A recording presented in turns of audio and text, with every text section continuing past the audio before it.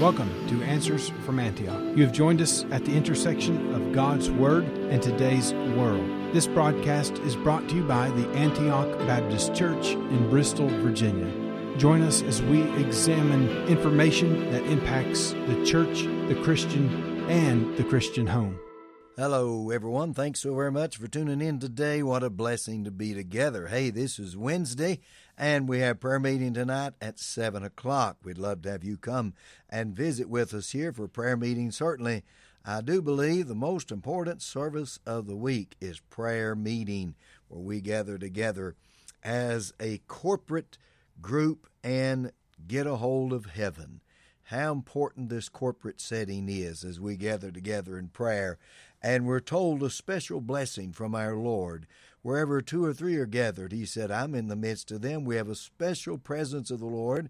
And then also a guarantee of a special hearing, a particular hearing of our prayers, that we can agree together, touching anything, it shall be done of our Father in heaven. I can never emphasize how important corporate prayer is.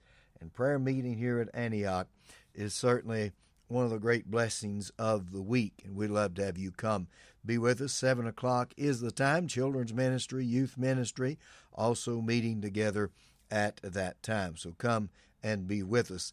Also, of course, visit our website, antiochbristol.com. This program is also on podcast, and you can go back and pick up any of the programs. You don't have to miss a one. Now, as we go through today's current events through the lens of the Bible and get the correct perspective. Well, yesterday, if you were with me in the program, you realized that we were talking about how the American Academy of Pediatrics was shutting down and slowing down the doctors who were complaining to them, and actually not only complaining, in total opposition to them recommending surgeries and hormone treatment to those children that have gender dysphoria.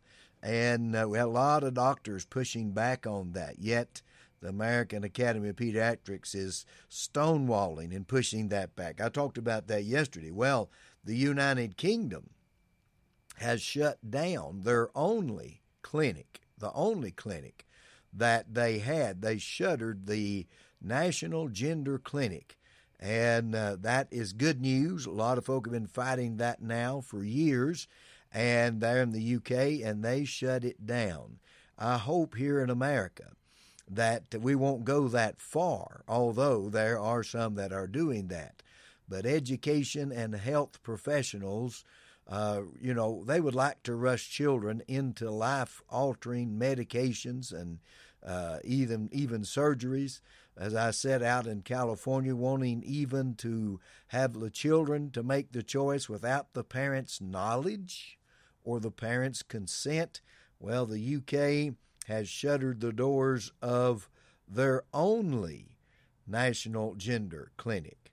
Let's hope the U.S. can learn this lesson without having to produce and go through what this clinic has caused, the hurt, the heartache, the pain there in the UK among children. Certainly child abuse. So good news that the UK is shutting theirs down. Can't believe that California would be wanting to open theirs up. It's just simple, ladies and gentlemen. The actual, factual, biological truth, we are created male and female. God made us in His own image. He made us male and female.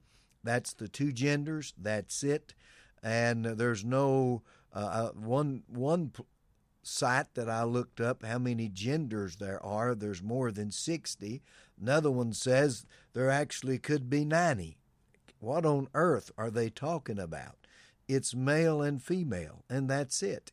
Finally, some of these places are beginning to realize that, like there in the UK, they shut down their gender change clinic, and hopefully in America we won't go hardly that far, and we pray that we won't.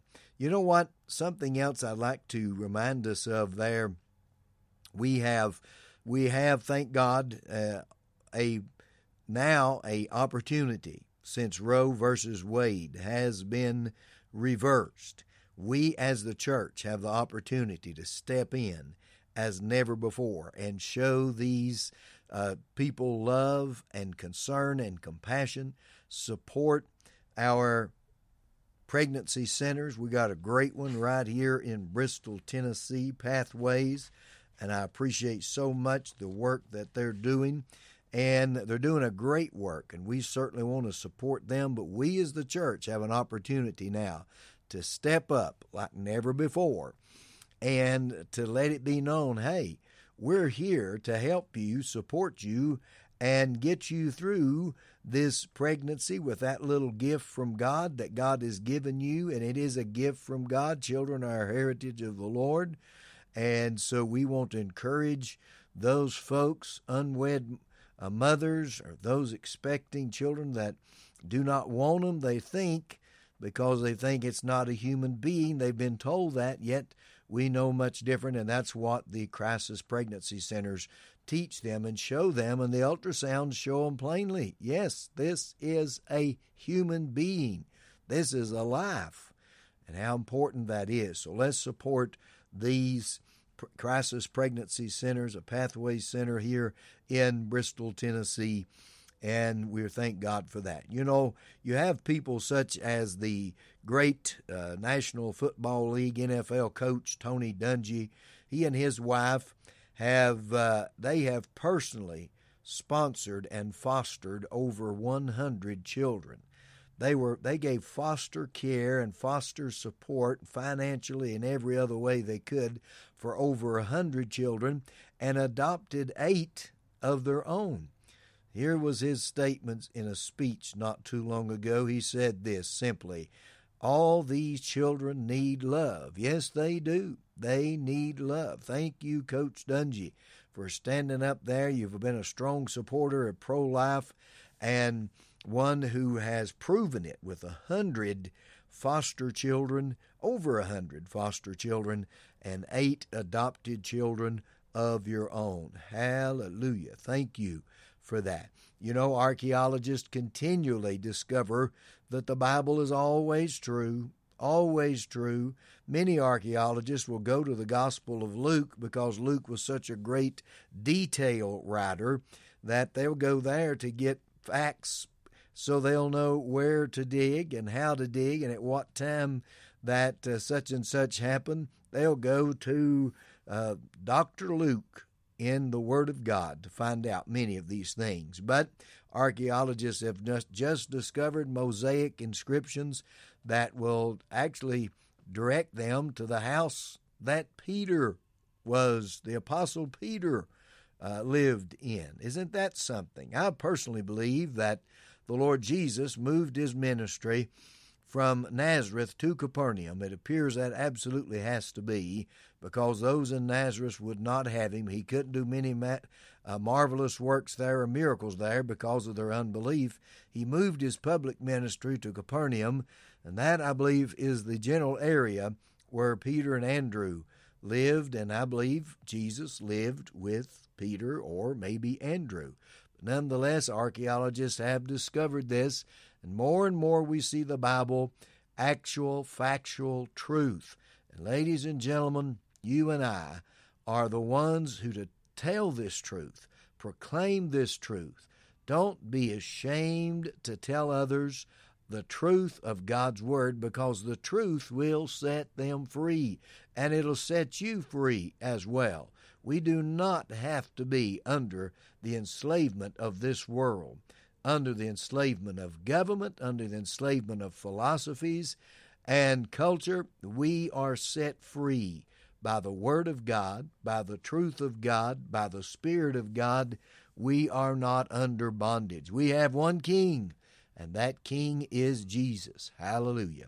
Well, join us again tomorrow. Visit our website. Thanks for tuning in. God bless you. Thank you for joining us today. We encourage you to visit our website at AntiochBristol.com. There you will find many ways to contact us and connect with us, and so much more. Until next time, stand firm in Jesus' truth.